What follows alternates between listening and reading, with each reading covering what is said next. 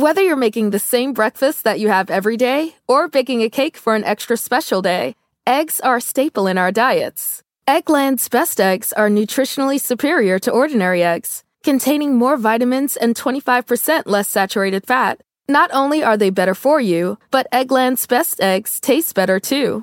There's a reason that they're America's #1 eggs. Visit egglandsbest.com for additional information and delicious recipes. Hi, it's Martha Stewart. You know, I spend a lot of time thinking about dirt. At 3 a.m., at all hours of the day, really. What people don't know is that not all dirt is the same.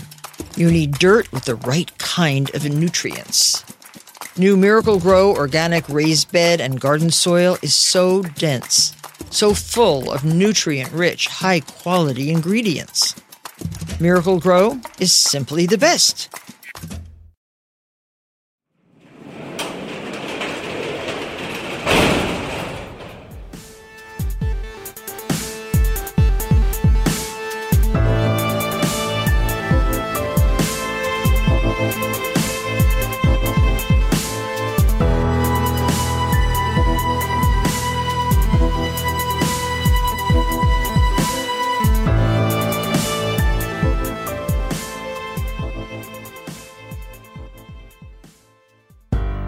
Welcome to True Crime Garage. Wherever you are, whatever you are doing, thanks for listening. I'm your host, Nick, and with me, weighing in at a little more than a bucket of nails and a little less than a shopping cart full of bowling balls, hailing from parts unknown USA, the People's Champ. Ladies and gentlemen, the Captain. Thank you, thank you, thank you. It's good to be seen, and it's good to see you. Thanks for listening. Thanks for telling a friend. Happy American Craft Beer Week, everybody. Today we are drinking Pirate Bomb by the geniuses over at Prairie Artisan Ales in beautiful Tulsa, Oklahoma. Garage grade 4 3/4 bottle caps out of 5. Get out your snifter glasses and try this Imperial Stout. They basically take their already awesome Prairie Bomb beer and age it in rum casks to create Pirate Bomb. And the outcome is delicious. You get hints of vanilla and coconut flavors, and it is very full-bodied and a very smooth beer. And this brew is brought to us by... First up in Livermore, California, we have Lynn. Also in Cali, out in Napa, we have Terry. And in Bay Harbor, Florida, we have Allison. All right, Elvis. All the way out in Seoul, South Korea, we say hello and thanks to Sarah. And in our favorite stop, Parts Unknown, we have Marilyn, Vanessa, Jenny, and Jason. And a little announcement for Parts Unknown. If you're going to drop your grandparents off at the bingo hall, please pick them up once they get drunk. Thank you, and have a nice day. We also want to give a shout out to Sharon in Pittsburgh, PA, who says, keep on rockin', boys. And the Cheesehead State in Racine, Wisconsin, we have Kim. Cheers to you, mate. And last but not least, a big thank you to Steven in Ontario, Canada. And we like your jam. We want to thank everybody for helping us out this week. And if you want to buy us around for next week's show, go to truecrimegarage.com and click on that donate button. And you probably want to get this done before you get a swift kick to the grundle. All right, that's enough of the business. Everybody gather around, grab a chair, grab a beer. Let's talk some true crime.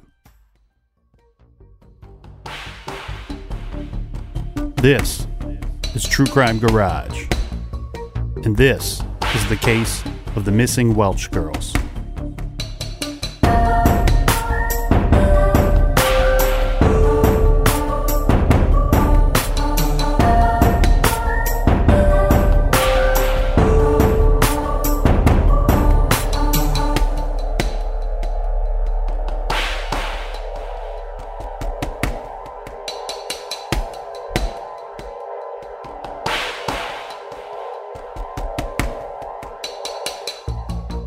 Laura Bible is described as 5 foot 5 inches tall, 130 pounds, with brown hair and hazel eyes.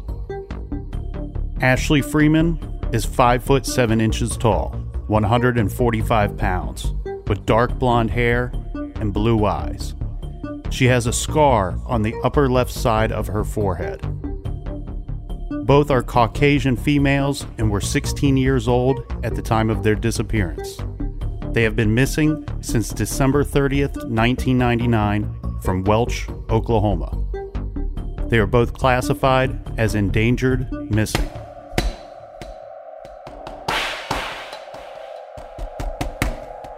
This is True Crime Garage. And this is the case of the missing Welch girls.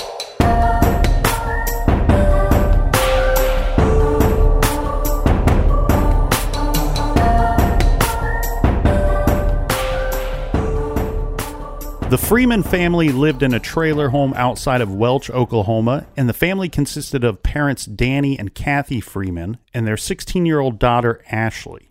On December 29th, 1999, the family was celebrating Ashley's 16th birthday. Yeah, and like a typical thing, she's going to have her best friend spend the night, and her best friend is Laura Bible. Yes, they are both 16 years old by this point. They are lifelong friends.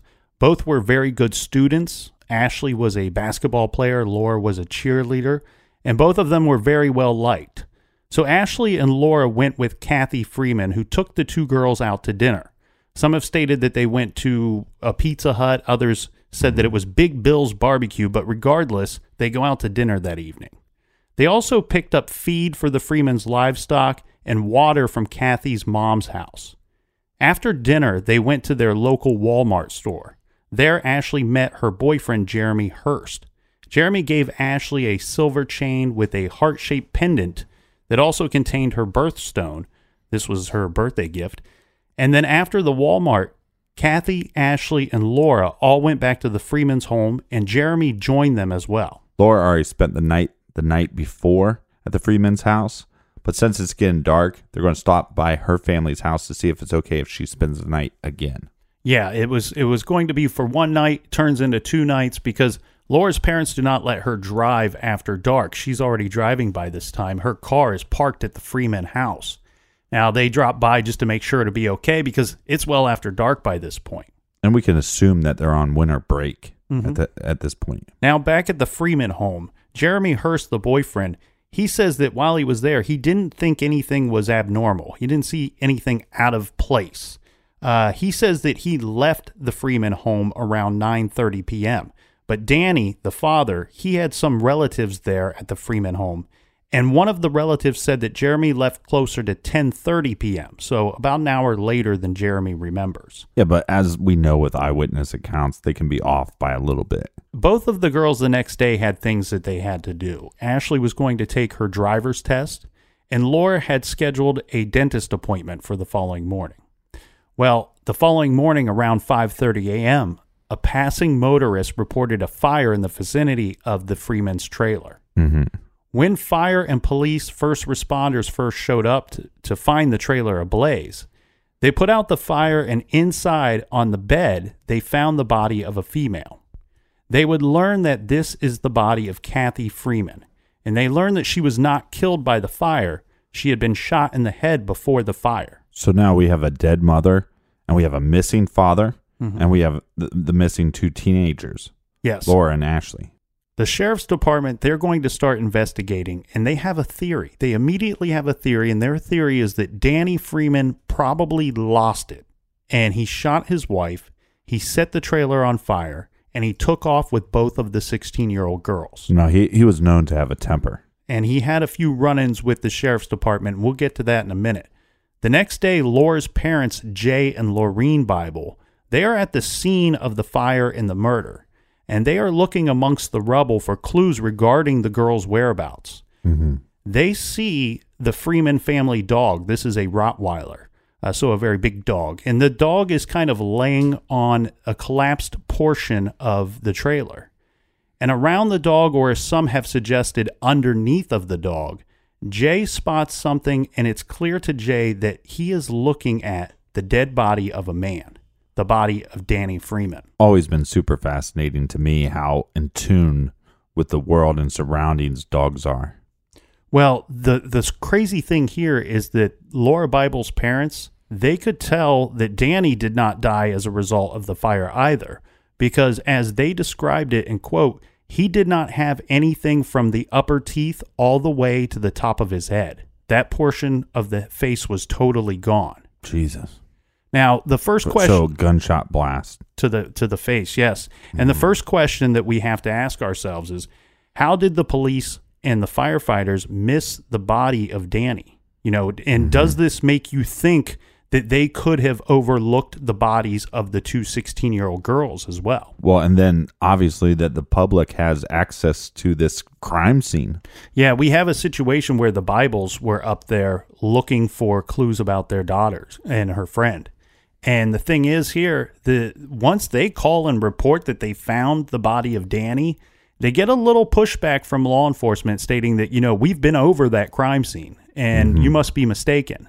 Well, what took place, I guess, is that, Yeah, we're mistaken. We just saw a guy with his face blown off. They showed up and they put out the fire. And this probably took a good deal of time. But after that, once they're looking amongst the rubble and the debris, they find the body of Kathy.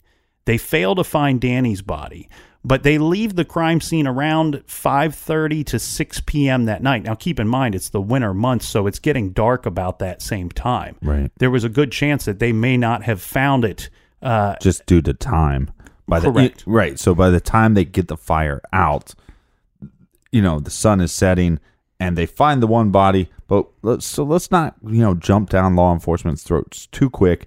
Maybe it's like, well, now it's dark. We're just going to stop. We'll start again in the morning. Exactly, but I don't think they planned on starting again in the morning because they released the crime scene. They leave the area. Well, that's an error. That's irresponsible. Yeah. Now the Bibles are up there looking for stuff. They find Danny. But and we're also talking about a very, very small community. Extremely remote area as well. I mean, like 600 people live there. Yeah, so, let's just say under 1,000. We know for sure under 1,000. Mm-hmm. So the Bibles are up there looking, and now once they get pushback from law enforcement wants to take the crime scene back. However, by this point, the Bibles are up there with a bunch of their friends and family that are assisting them looking through the debris. Right. And they're actually lifting up heavy objects, refrigerators, beds.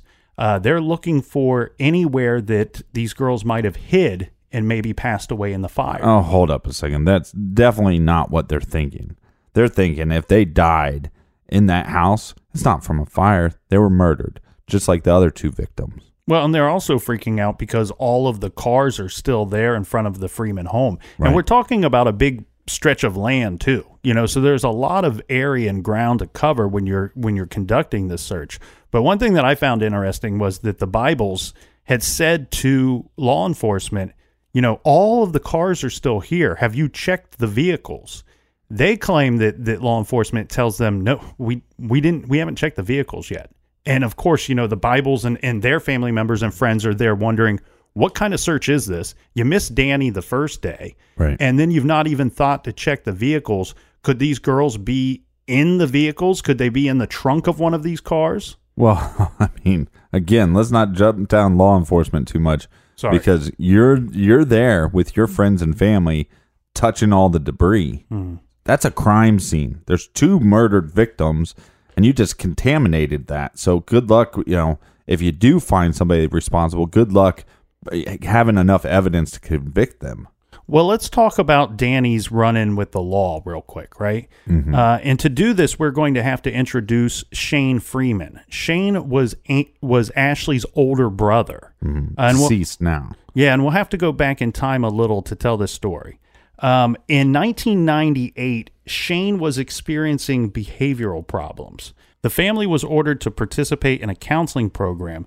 This was after Shane stole his uncle's pickup truck. Mm-hmm. Now, I do want to be kind of clear here because I've heard this story a few different ways. Unless Shane was out stealing multiple vehicles, I've heard it reported that he had stolen the uncle's truck or he had taken the grandparents' vehicle. Right. Maybe it's the one and the same. I don't know. But for whatever reason, he took this vehicle. That's what teenagers like to say. Borrowing. Yeah, and now there's another story that has a few different perspectives, let's say, on it. Regarding this vehicle being stolen, Danny calls it in, and he reports his son Shane as missing at the same time that the vehicle is reported as stolen. Mm-hmm. Now, Shane is picked up for this.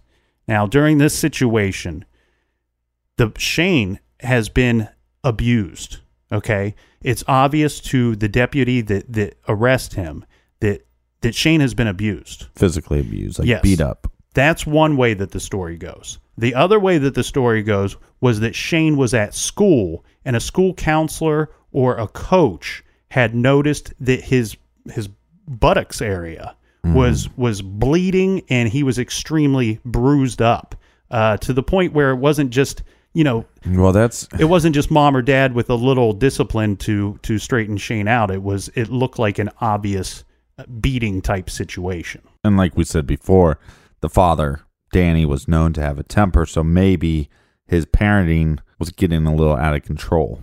Yeah, and this was not the only situation where we saw his temper flare up.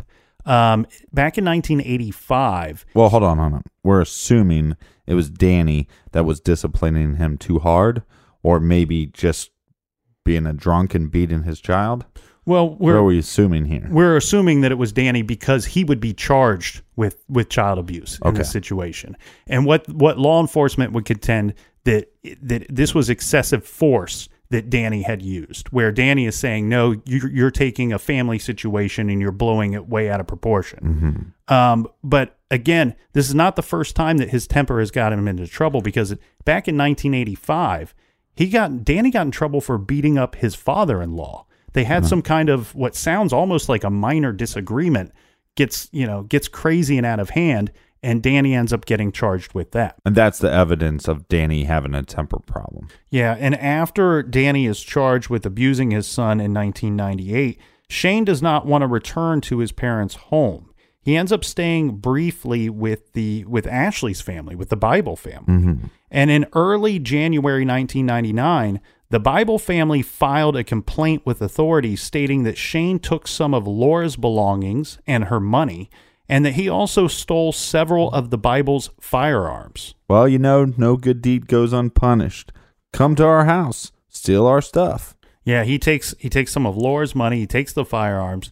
Now the police are looking for Shane, and he ends up taking another vehicle. This is somebody in the Freeman family.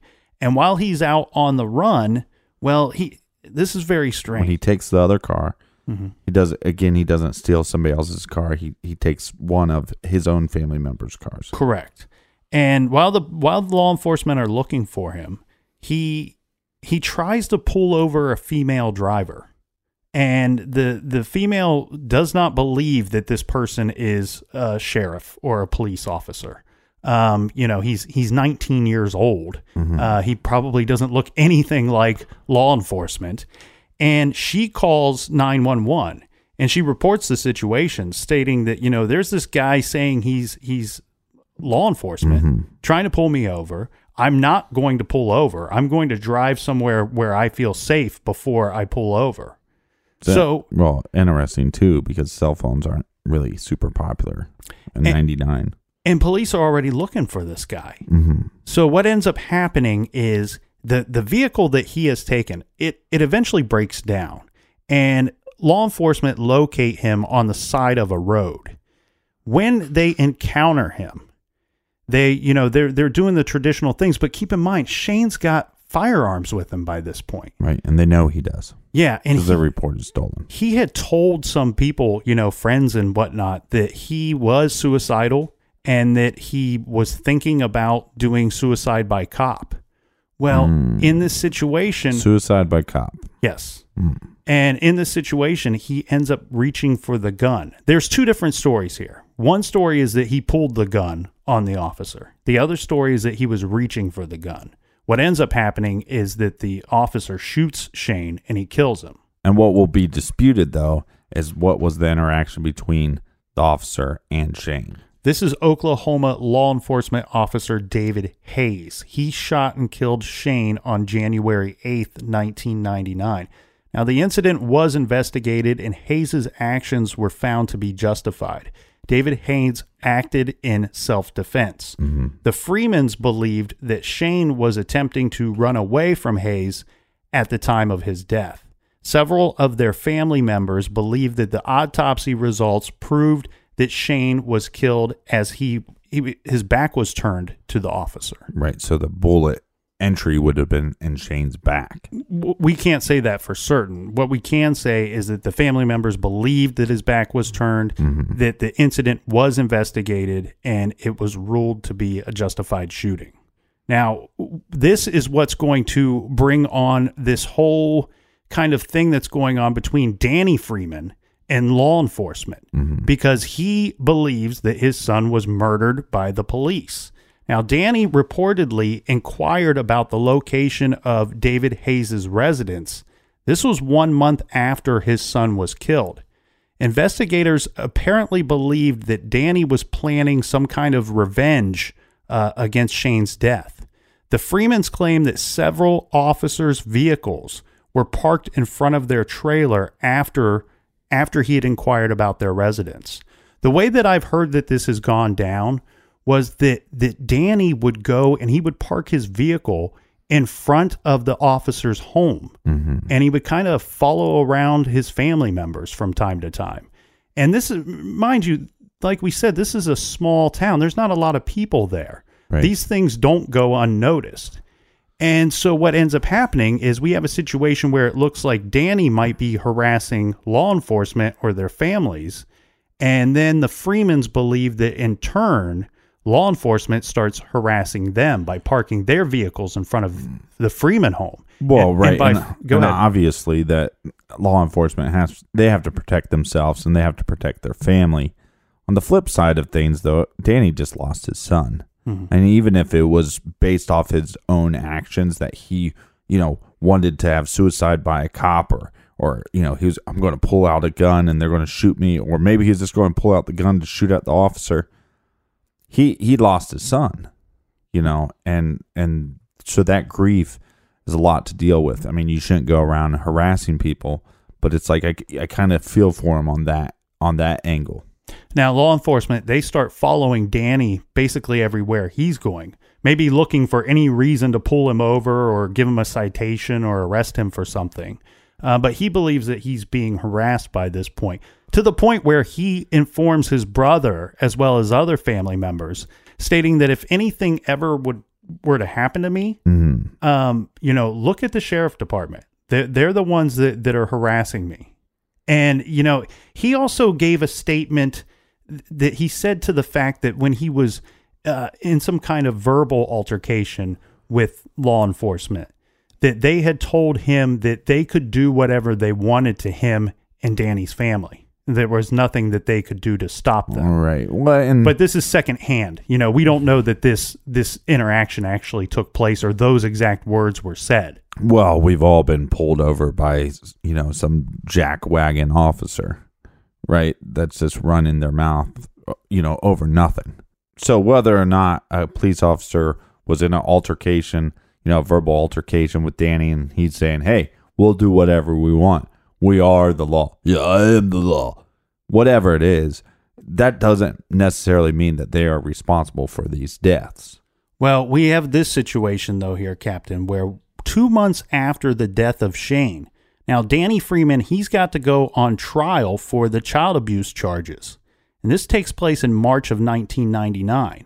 The jury they deadlocked on this situation because they asked the judge if they could order Danny to attend counseling rather than to send him to jail or to prison. Right. The judge says, no, you can't do that. This is the sentence. He's either guilty and he's going to face these charges and get sentenced in this way, or he's not guilty. And I think this is a tough thing for the jury to make a call on here, because we got a case where we don't have the number one witness, the kid that was supposedly abused. We don't have him there to testify as to what took place in that situation. And now you have to question a parent's, where's the line when you discipline your child? So what they end up stating is that he's acquitted of these charges because they wanted to send him to counseling, but the judge would not allow it. After the death of Kathy Freeman, her father and mother, they were telling people that, Danny, not only did he have this bad temper, but he was also abusive to his wife and to both of his children. So this leads us to some of the early theories in this case. One of those theories being that after years of physical abuse, Ashley, with the help of her friend, they shoot the parents with one of the parents' own guns, with their guns, and they flee the area. The next theory is very similar to that, but that the two girls left town with two men or boys that may have assisted them in the attack on Ashley's parents. The third theory that we should discuss here is the police killed Danny and then his family and set the fire to destroy evidence. Theory number 4 is that law enforcement wasn't involved and Danny was targeted due to drug activity. Theory number 5 is that the girls were the actual target, that the motivation for the attack was abduction, and that the parents were killed and the fire was set just to simply hide evidence. And the final theory is that someone that knew the family had killed and abducted the girls. This would be any example that you can imagine, but you could also consider possibly the boyfriend, Jeremy Hurst, who was there that night, as well as relatives of Danny's that were at the trailer that night. Mm-hmm. So those are the 6 theories that they're working off of early into this investigation. I think we kind of need to look at this evidence to point us in the right direction and what theory makes the most sense. Let's get into that right after this quick beer break.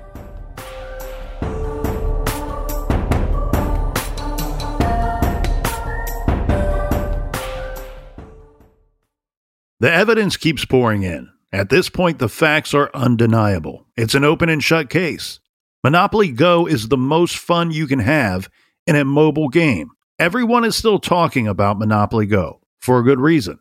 It is an absolute hit. Millions of people pass Go every day because this game is always bringing something new to the table. Like countless crazy tournaments you can join with your friends as partners or teams. Or timed events offering bonuses like massive multipliers or rent frenzies to help you get huge rewards. And there's so many rewards to discover. Rare stickers you can trade with friends to complete albums. Delightful emojis to taunt people with when you raid their riches. Unique playing pieces and so much more. The verdict is in. With Monopoly Go, there's something new to discover every time you play. So don't miss out. Go download it now free on the App Store and Google Play. This show is sponsored by BetterHelp. We all carry around different stressors, big and small. When we keep them bottled up, it can start to affect us negatively. Therapy is a safe space to get things off your chest and to figure out how to work through whatever's weighing you down. If you're thinking of starting therapy, I highly recommend that you give BetterHelp a try. It's entirely online, designed to be convenient, flexible, and suited to your schedule. Just fill out a brief questionnaire to get matched with a licensed therapist and switch therapists anytime for no additional charge. Get it off your chest with BetterHelp. Visit BetterHelp.com/garage today to get 10% off your first month. That's BetterHelp, HELP.com/garage. This show is proudly sponsored by BetterHelp. Check out BetterHelp.com/garage today. Do you want to set your child up for success? Of course you do. That's why you need to check out IXL Learning today. IXL Learning is an online learning program for kids covering math, language arts, science, and social studies. IXL is designed to help them really understand and master topics in a fun way. It's powered by advanced algorithms. IXL gives the right help to each kid no matter the age or personality. There's one site for all kids in your home pre-K to 12th grade. Kids could use it at home on their computer or on an app on your phone or a tablet. No more grading those worksheets. IXL grades everything for you. 1 in 4 students in the U.S. are learning with IXL. IXL is used in 95 of the top 100 school districts in the U.S. I love recommending IXL Learning. Kids can learn at home or on the go. And all my friends and family that are using it absolutely love it because it's so easy to set up and so easy to use. And even the kids that I've recommended it to their parents have told me, hey, Captain, Thank you. I was having problems in math and my parents couldn't help me, but IXL could. Do you want to get your kids back on track, or do you just want to get your kids ahead? Do so with IXL Learning. Make an impact on your child's learning. Get IXL now. And True Crime Garage listeners get an exclusive 20% off IXL membership when you sign up today at IXL.com/garage. Visit IXL.com/garage to get the most effective learning program out there at the best price. Check out IXL.com/garage today. Warmer, sunnier days are calling. Fuel up for them with Factor's no prep, no mess meals. Meet your wellness goals in time for summer thanks to the menu of chef-crafted meals with options like Calorie Smart, Protein Plus, and Keto. Factor's fresh, never frozen meals are dietitian approved and ready to eat in just 2 minutes. So no matter how busy you are, you'll always have time to enjoy nutritious, great tasting meals. With 35 different meals and more than 60 add-ons to choose from every week, you'll always have new flavors to explore. Crush your wellness goals this May with dietitian approved meals and ingredients that you can trust. Make your day delicious. From breakfast to dessert, stay fueled with easy, nutritious options. Treat yourself to restaurant-quality meals that feature premium ingredients like filet mignon, shrimp, and blackened salmon. I am new to Factor, and I have been loving every minute of it. I have a problem, and it's called lunch. Some days I need to pack a lunch, and some days I work from home. Whether I'm at home or whether I'm on the go, Factor is fueling my lunch from now on. Head to factormeals.com/truecrimegarage50 and use code truecrimegarage50 to get 50% off your first box, plus 20% off your next month. That's code truecrimegarage50 at factormeals.com/truecrimegarage50 to get 50% off your first box, plus 20% off your next month while your subscription is active.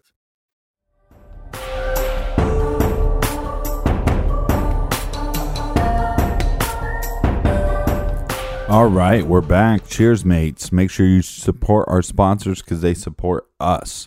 All right, let's get to this evidence. Yes, so we know that both Danny and Kathy had died of a result of gunshot wounds. Mm-hmm. The medical examiner determined that Danny's right collarbone had been fractured prior to the fatal shot. The coroner also determined that Kathy died approximately 5 a.m. that morning. And of course, investigators believe that the fire was intentionally set in an attempt to destroy evidence of the crimes. Now, regarding the family itself, regarding the Freeman family in their home, Lorraine Bible told reporters that Ashley Freeman had been saving her money to purchase her first vehicle when she turned 16 in December of 1999. Lorraine said that she believed that Ashley had accumulated $1,200 in her savings account. Now, Jeremy Hurst, the boyfriend, said that Ashley actually didn't have a savings account. But Ashley had told him that she had saved between $3,000 and $4,000 for her first vehicle. She was employed part-time at Roscoe's, which is a convenience store in Welch. Jeremy went on to say that she didn't have a bank account, and she kept her money sealed in Tupperware, in a Tupperware container, in the family's freezer. Authorities were unable to locate any evidence of the cash after the fire. Lorraine stated that Ashley and Danny had been arguing earlier in the month regarding the vehicle. She wanted to purchase a certain vehicle. He had a different one in mind, and they were not agreeing. We've all kind of been there. The teenager has earned their own money. They want to make their own decisions with their money. And, dad is disagreeing with her. Well, some of that could just be telling a tall tale as well. First of all, you're telling your friend's parents, well, I got a savings account. Well, where's the evidence of that? Now that they're missing. And then on top of that, you're telling the boyfriend, well, you got $3,000 to $4,000, which where's the evidence that you had any money? The other thing here too, which I want to kind of talk about this for a little bit because it's very unclear.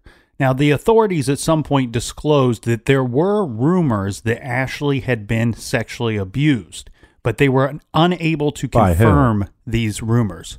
That's why I wanted the father. That's why I wanted to talk about this, because nowhere does it claim to state by who. You know, could it have been her father, her brother? Could it have been a family friend or somebody at the school? Right. When you say sexually abused, you know, your imagination wonders immediately who could it be, but we don't have anybody to point the finger at.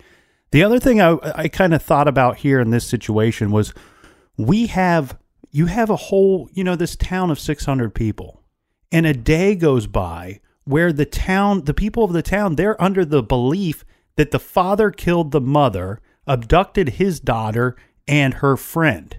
Mm-hmm. Well, is that long enough? That's got to be long enough for the people in the town to start, talking about these rumors. Well, if he abducted those two girls, he must have been sexually abusing her. And I wonder I think it's a little irresponsible of law enforcement to say that there were rumors of this, right. But we're unable to confirm these rumors. Again, a very small community, so not probably the best or most advanced law enforcement unit in the world here.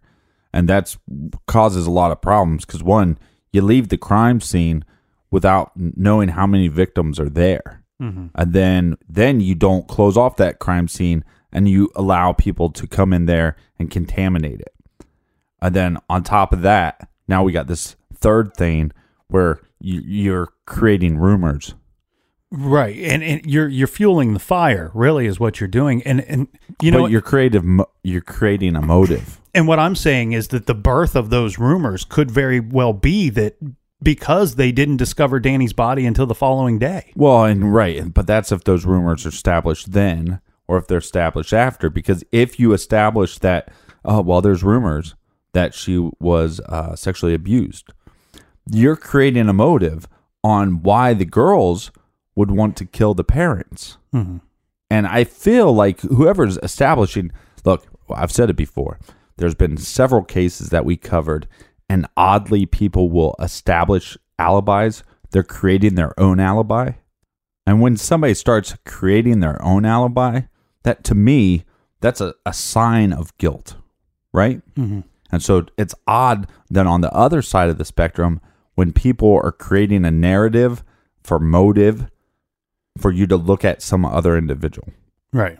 And to me, that's a shade of guilt. So to be clear, what you're saying is that the sheriff's department, by stating that there are rumors of her being sexually abused, that's almost creating an alibi for the sheriff's department because you're presenting a whole different theory that does not involve the sheriff's having committed any crimes. Correct. Okay. And first of all, it's just very irresponsible that you're stating, well, there's rumors. You don't state rumors. You're the law enforcement. State facts, state evidence. I wish we knew exactly how this went down, and I'll tell you why. Because could it be something as simple as the sheriff's department's being interviewed? They're asked by a reporter, hey, there have been rumors that Ashley was sexually abused. Right. And the sheriff simply says, we have heard those rumors. Right, and that changes the whole... Then you have somebody later going on the record stating that the sheriff's department says that there were rumors of her being sexually abused, when really they're just acknowledging that they have heard those rumors. I see what you're saying with them establishing an alibi. I don't know that it's that for me. Because for me, it seems like there was opportunity if that kind of stuff was going down. With how close Ashley was with Laura, they spoke on the phone all of the time, and it seems to me like Lorene, Laura's mom, seemed to know a lot of what was going on in the Freeman household. Well, she knew what she was told. Mm-hmm. And there was also that mandatory counseling that took place as well regarding the situation with Shane. So what I'm getting at is I think there was opportunity for that to come out, where I feel like these are rumors that were just kind of created by the townspeople during that time period that they felt that she was abducted by her father. And we know how these rumors go. right? It's like the never-ending game of telephone. Now you got 600 people involved, where if I say, you know what, I bet you he was sexually abusing her, and that's why he took her and abducted her. And then 24 hours later, we find out he's dead. Poor Danny, he died too. Right. You know, he was murdered and he was killed too. We know that's not true, but that doesn't immediately put out the fire on those rumors. Well, okay, so answer me these couple questions. One, how did his collarbone get broken? Right. Like, right. Do we know? I mean, is that reported? This case is difficult to cover because it's such a small town and such a small community that there's just not a lot of, information as far as it goes on the internet. So but because there's multiple ways that could have been broken. I mean, it could have been that collarbone could have been broken. It's not too difficult to break a collarbone. No. It could be broke by a fist. It could be a butt of a shotgun. And then what is the evidence that points of what kind of guns were they killed with? Right. Well, the law enforcement has not disclosed what kind of gun they were shot with. Of course. They've held that back, as well as they have admitted that there was an accelerant used to start the fire. This wasn't an accidental fire that happened after the fact. Mm-hmm. They know that an accelerant was used, but they've also not stated what in fact that was. Now, the thing here is, if you were to be considering that the girls did it or were involved in it, we have a situation where the Freemans, they had a lot of firearms in that home. They could have, under that situation or scenario, they could have been killed with one of their own firearms. Well, and the other problem there is they're avid hunters, and the gun laws were different also back then. So how many guns were in the house that weren't registered? I mean, there'd be no way of knowing because the two people that would know, they're dead. Yeah. So if there's a shotgun missing, we wouldn't know.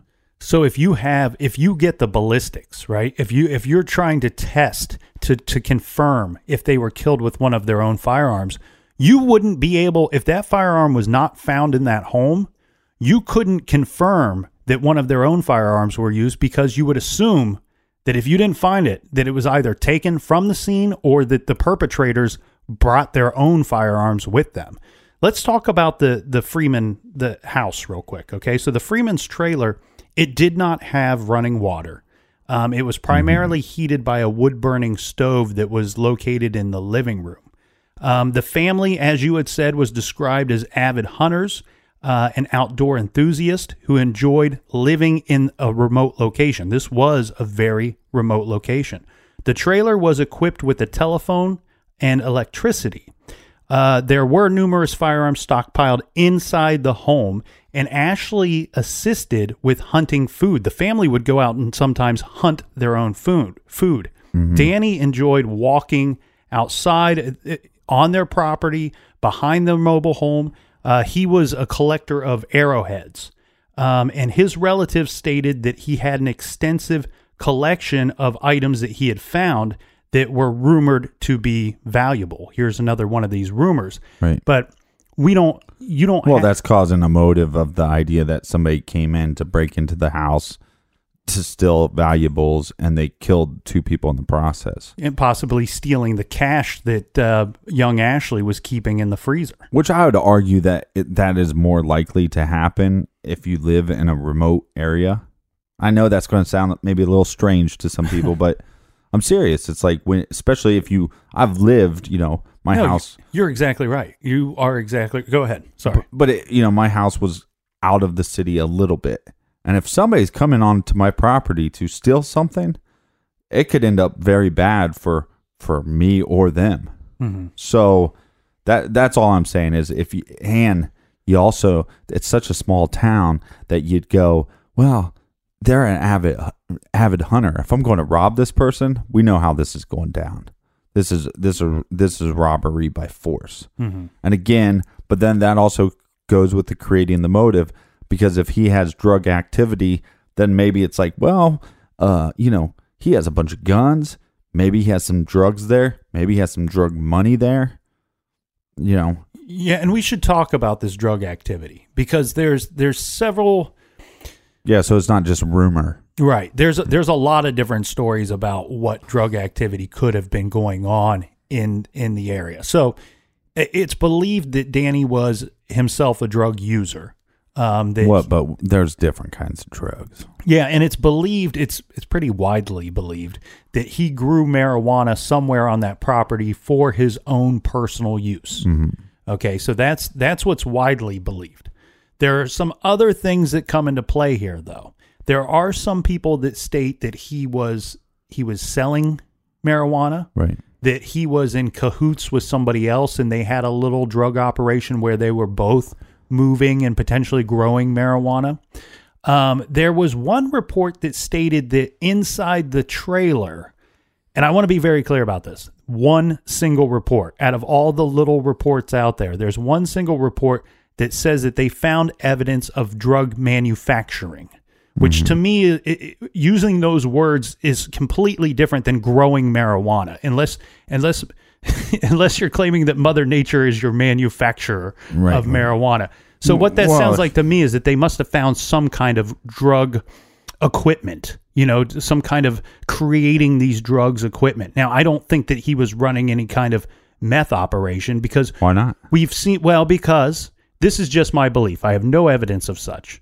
But we have seen where certain people will use certain terminology and certain words, and then when you dig down deep and you find out exactly what they're talking about, well, they've kind of stretched it a bit, right? They've kind of embellished a little bit, where evidence of drug manufacturing could be something as simple as that they found a small digital scale somewhere in the trailer that might not have had anything to do with drugs at all.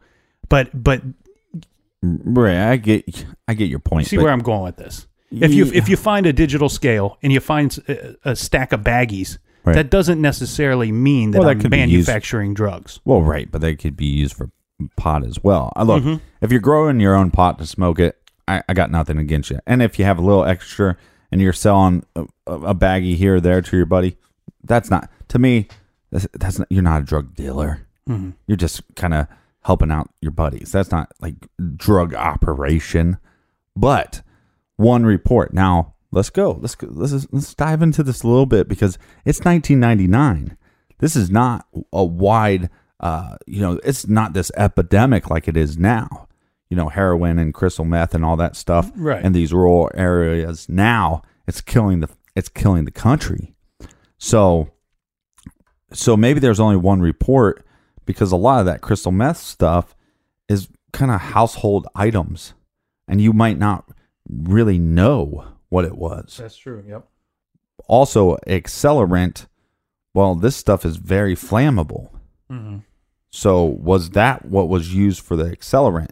It's almost like because of the lack of evidence or the lack of them collecting the evidence or the lack of them presenting the evidence to the public, it just becomes more question after more question, and we can speculate on that all day. But to me, a family that's not doing so well financially wants to move out to the country, which is nothing wrong with that. But maybe the father was also using this as an opportunity to make ends meet. Yeah. Like, we're going to move out onto some land into this trailer, but because we're doing that, I'm going to have some job opportunities, and that's going to be drug activity. Mm-hmm. Yeah, and Kathy was the breadwinner. She had a good job. Danny, from my understanding, was often unemployed, right, usually between jobs, and like you said, maybe selling a little dope here or there was a way to make up for that. Well, this is what I find. Okay, first, you're the breadwinner. You're the mom. This guy has a shitty temper. And we know that he's abusive to your son, so chances are he's abusive to you. Just leave. You know what I mean? To find somebody else. And I understand you're in a town of 600 people, but move to another town. Yeah, they were originally from the neighboring town, which had like over 6,000 people in it. I believe they moved there just a few years before this whole incident went down. But yeah, I'm with you. It seems like but again, there's different dynamics to every family, every relationship, but from the outside looking in, it definitely seems like the Freeman family was odd and dysfunctional. Well, I'm just saying that she could love a winner with money as much as she can this loser with nothing. That's all I'm saying. Okay, so let's, before we move on from the evidence and start seeing how that might apply to these different theories and maybe kind of ruling some of them out as we go. One more thing regarding the evidence, though. The police did state that, remember we said that the Freemans had telephone service to the trailer. They did state that there were no outgoing phone calls from the Freeman's trailer late that night or during the early morning before the fire was set. And there's no report by anybody that we know of that they had a cell phone of any kind. Correct. And the thing here is, too, we stated that all of the vehicles were out front that were located on the property. None of the vehicles were missing. But regarding Laura's car that was still there, the keys were found in the ignition. This is probably just means that she never took them out of the car. The house was quite a bit of a ways off of the road. There might not be any need to do so. But she did have a purse, and she had approximately $200 in that purse. The purse was located inside the trailer after this incident took place. So where you have money that is rumored to have been in the freezer, a substantial amount of money, depending on who you talk to, between $1,200 and $4,000, where that is not found. We also have a situation where there's money found in a purse, $200 that could have been taken that was left behind. Yeah, but here's my issue with that is law enforcement and a lot of people looking into this case like to say, well, there's $200 left in a purse, so that proves right there that this wasn't a robbery. Well, that doesn't prove crap. That just proves it wasn't a robbery for just money or random belongings. This could have been a robbery just for drugs or just for drug money. And so that doesn't really prove anything just because there was money left somewhere. That's all I'm putting out there. It's just time and time again when you see this stuff about this case, well, there's $200 left over, so therefore that definitely wasn't a robbery. I don't think anybody's saying that because everyone's saying that there's... That's what is reported all the time. It's almost every video that you ever see made on this thing is like, well, there's $200 left, so chances are it wasn't a robbery. It just wasn't a good robbery. Maybe they made off with the $1,200 or $4,000 that was in the freezer and thought, well, this is all the money they got. I'm out of here. Right, or like I said, I mean, if he had some drug activity, then that's why people would be there, for his drugs and for his drug money. So should we go back through these theories? No. I think let's stay on this $200 right now, right? Okay. I think that $200 to me means it starts ruling out the idea for me that the girls would be involved. Right, and that's why I asked if you want to go back through the theories, because theory number one is that after years of physical abuse, Ashley, with the help of Laura, that they shoot the parents and with one of the guns that they find in the home, and they flee the area to go off and live wonderful lives elsewhere away from this, and I'll say quote unquote abusive father. Well, I think you can say abusive father just on the evidence of physical abuse. Not sexual abuse, but we can definitely say that there is enough evidence that shows that this guy... He abused Shane. We have evidence of that. I don't know that we have evidence that he abused Ashley, is what I mean. Well, I meant by that. We have all the speculation or all the accounts brought up by, I think, her grandparents. But I think calling somebody an abuser it's a very powerful label to put on somebody. And I see what you're getting at. Half of me agrees with you, but the other half of me, I'm talking about. Half of you is smart, and the other half is. And the smart half, dumbass. The smart half of me is stating that in this situation, we're talking about a situation where Shane no longer exists. Yeah, I understand. We're talking about a situation where we're going to say, did Ashley kill or participate in the murder of her own parents because she was being abused by her father? Is a very powerful statement. And I don't think that speculation would point me in that direction strong enough for me to believe that. I would want hardcore evidence that he was, in fact, abusing specifically Ashley. Okay, so what's your long-winded point? My What are you saying? long-winded point here is that I don't know why the smart half of me cannot fix the creak in this chair that I'm sitting on every time I move. So I apologize, everybody out there, if you're hearing weird noises. It's coming. me. It's coming from his ass. That's where the creak noise from is coming that from. area. So I didn't have a long-winded point. I think you got me upset because we're calling him a specific abuse. Yeah. But regarding this theory. So what do you think here? This first theory, yeah, right. It doesn't actually add up. It doesn't. You're exactly right. Because, and I think that's why we bring up the $200 in Laura's purse. It seems strange to me that Laura would leave behind her own money, right? Or her own purse. Correct. Even if you wanted to try to make it look like you were abducted, I don't know that these are kids, right? I know they're 16 years old. I know they're good students. I know that they're smart young ladies. The thing here is, though, I don't know that a kid would come up with this wild theory that, you know what, we can kill these two and we'll take off and maybe we'll get lucky and they'll think we were abducted. So leave behind your purse, and Right. Furthermore, Well, none of the family's vehicles or Laura's vehicle was taken. So by that point alone, you can cross off theory one, in my opinion, because now you have to have outside help. There has to be some form of transportation getting you out of the area. well, look, the purse behind, not that big of a deal. Leave the purse behind. The cash is big. You need the cash, right? And but I don't know. Was there cash in the freezer? I'm going to say not. Look, we've all. Look, the other question I have too, which might seem pretty silly to everybody, but how long was she dating her boyfriend? I don't know. And the only reason why I want to know is because sometimes in the initial stages, you kind of just, over exaggerate maybe a little bit. I've had that happen before. I've been on a date where somebody's, telling you what they do for a living, and they kind of a little braggadocious about it. And I think, and these are, women in their 30s. Right. So what's a girl in she's 16 years old.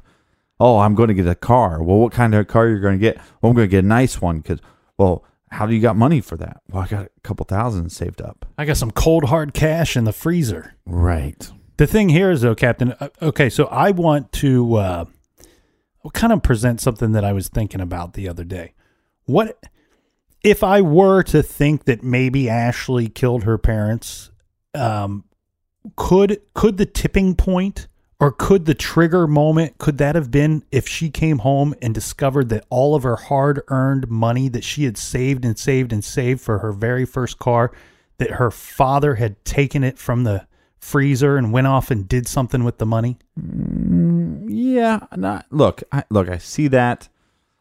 Again, then you're going to drag your friend into this. And we're going on how many years now?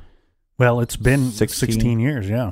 So 16 years you've been in hiding and your friend hasn't came forward. No, and the other thing too is I think if it was based on the abuse, right? Then here's what would happen. Or this is my speculation. You're overcome with whatever, an embarrassment or whatever you're feeling, rage, that your father would be abusive towards you sexually or physically, and you've had enough, and I'm not going to take it anymore, and you snap and shoot your father. How does that go on to shooting your mother? Right. And then on top of that, then you have to light your house on fire? I mean, other than you're covering up one murder with another. Yeah, but I think for somebody that, by all accounts, was a good kid, right? Had something to live for, was progressing in her own life, didn't seem like she had many problems. She's celebrating a happy time. 16 is a great time. You're going to get your freedom. You're going to get your independence, more independence. 16 is a good time. So to snap, and then on top of that, then you have to have a friend going along with this, and she's going to drop everything that's going on in her life, and she's 16 and has a bunch to live for, so she can just help you out now. It's, it doesn't seem too likely. Well, and then when you run away, you're going to forget the $200. Right. And I think that's what does it. All those things that you said, plus the other fact that they didn't take a vehicle and they left the $200. You wouldn't do that. You wouldn't leave behind a car.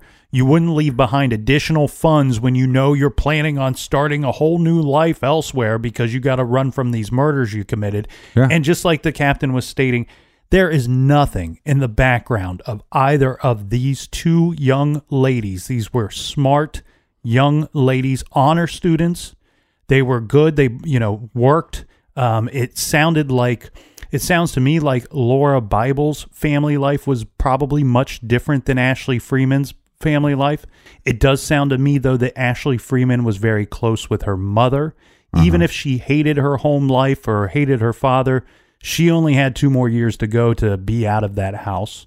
And I just don't see anything in their background to point toward them having committed this and taken off. Yeah, because, we don't know what kind of gun they were shot with.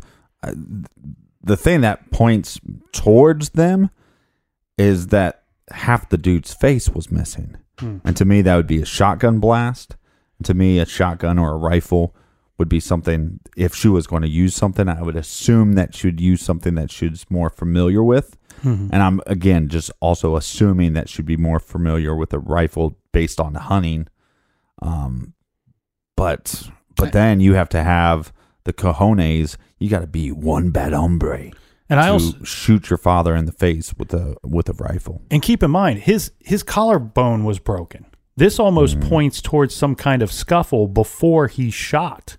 Where I would think, if you're this situation, if you're going to shoot your parents, you're going to walk into their bedroom in the middle of the night and shoot them in their sleep. That's typically how these things go down. It wouldn't lead to some kind of altercation. So I think you can scratch off the first theory that the 2 girls did it themselves and took off on their own. And that kind of helps us scratch off theory number 2 as well, because it's basically the same theory, but that they had the assistance of 1 or 2 men or 1 or 2 boys that may have assisted in the attacks, and that they left town with this person or persons. What's your gut feeling on the boyfriend? I mean, look, he claims he left at 9:30. A lot of other people say, well, it's probably at 10:30. That doesn't bother me either way. No. If you're off a little bit, we're not talking about a detail. There was people there afterwards. Right. So to me, that little detail is not, he's not being nefarious and trying to, cover his ass, but what's your gut feeling on this guy? So Jeremy Hurst, my gut feeling is I like him. I don't like him. I don't like him. I don't like him as a suspect. Well, okay, right. I don't even know if he's attractive or not. But the thing here is, Captain, first of all, like you said, it doesn't bother me that he's off approximately an hour on his time, because the other dude that said he stayed later could be off on his time. Right. What I think we have is a situation where he reports that he left their home at such and such time. He's a child. He's under 18. He goes straight home to his parents' house. His time is probably accounted for. That's what I'm getting at. Right. His time between, and it's a small window. It's not like these people, this crime happened sometime in the week of this. No, this crime happened sometime between, let's say, 10:30 p.m. and we believe the mom was killed at 5 a.m. the next morning. Right. So it's a small window. I believe his time was easily accounted for during the course of that time. And on top of this is going to seem kind of strange, but I'm going to say it anyway. Go for it. The birthday gift that he purchased for his girlfriend, don't we all love that young love, right? That's great. Those high school romances that you have. His birthday. Watch where you're going with this. His birthday. Well, I was in high school when once. you were in high school. Yes. Look, high school romancers are okay when you're in high school. I no longer participate in high school romances. Very good. But to me, I'm going to need you around, Colonel. And I'm playing to the ladies now. Okay. Okay, ladies. Hey, how you doing? Jeremy's birthday gift to his young girlfriend seems to me to be well thought out. That he didn't cut any corners on this birthday gift. And what I mean by that, what did we say it was? A silver chain with a heart-shaped pendant that also contained her birthstone. Let me tell you, men as a whole, sorry, men. Now I'm playing against the men. Sorry, men. Especially when men are 16, 17, 18 years old. We do not know what birthstone you have, depending on what month you're. What I'm getting at is, I think he put in good effort. Right. He put together a thoughtful gift. That tells me that I think he truly cared for that young girl, and that I think that because of such, he wouldn't do anything to harm her family or harm her. Yeah, but if he really cared about her that much, maybe he would harm the family and help her cover it up. I don't know. But then he stays in town. He doesn't leave with this young girl that he's. Men have done some strange things for ladies before. But you point out a good reason why I think that theory number 2 can be scratched off as well, because okay, if they had the assistance of a boy or boys or a couple of men or whatever, where and who are these men and boys? You know, wouldn't they be reported missing at some point as well? Or you're living in a town of 600 people. Right. When 2 of them disappear. If there's another 2 missing, well, it's pretty obvious. Right. You know, so I think we can scratch off theories number 1 and number 2. All right, Colonel. Way to scratch off some theories. I'm not the Colonel. I hold no rank anywhere. It's the Captain and the Colonel show. I'm Nick. We're changing the name of the show to the Captain and the Colonel True Crime Garage. Anyways, thanks for listening. And we're going to have to get to these theories. And there's some suspects that are going to come up in this next episode. Plus, we need to get your chair fixed because I'm tired of hearing your butt squeak. Thanks for listening. Thanks for telling a friend. Thanks for sharing on social media. And until next time, be good, be kind, and don't litter.